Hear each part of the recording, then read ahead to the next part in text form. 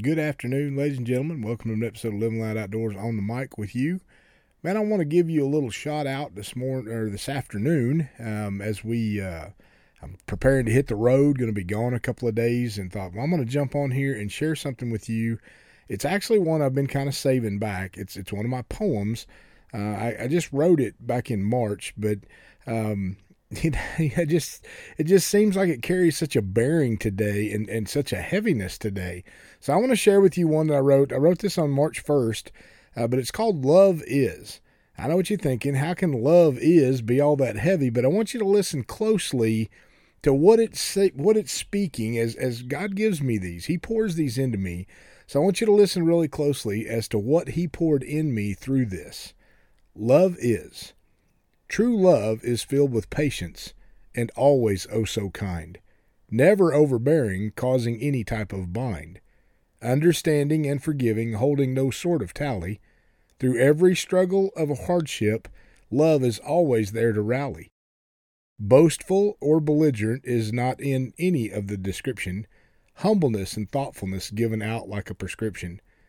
Patience and endurance are traits that can always be counted upon.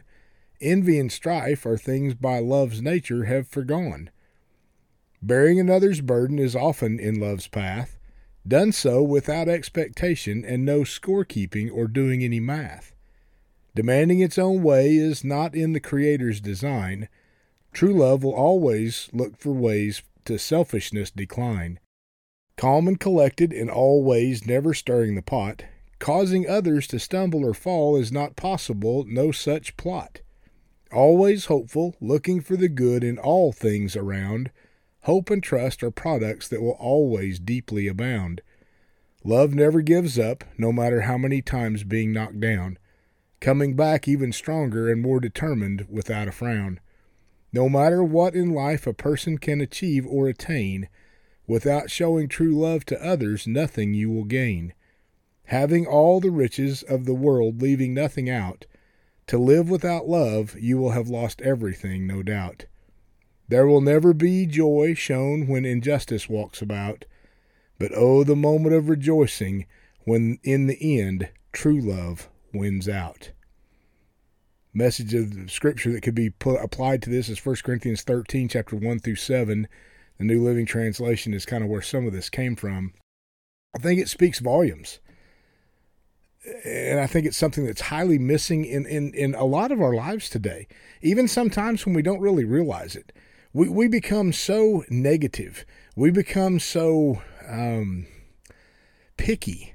It's easy for us to pick out someone's flaws. It's easy for us to point out someone's wrongdoing. It's easy for us to point the finger or maybe cast blame on something without ever taking any thoughts to ourselves or picking up some of our own responsibility. True love is not like that. God says that we're to go into all the world and share the gospel, to preach his message. But in I think it's Mark chapter 12, verse 30, it says, love the Lord your God with all your heart, all your soul, all your mind, and all your strength. That's everything. But that passage of scriptures goes on to say, and love your neighbor as yourself. Greater love than no man have than this, than he lay down his life for a friend. See the volume of love? See the aspect of love? We talk about love, but we love pizza and we love our dog.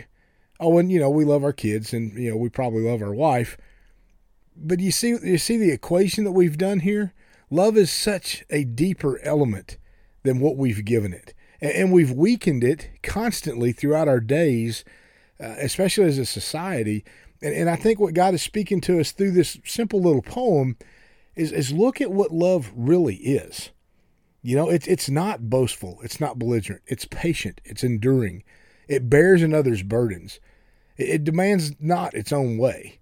It always looks for ways to selfishness decline. Calm and collected. Causing others to stumble is not possible. Always hopeful. Love never gives up. No matter what in life a person can achieve or gain, without showing true love to others, nothing will be gained.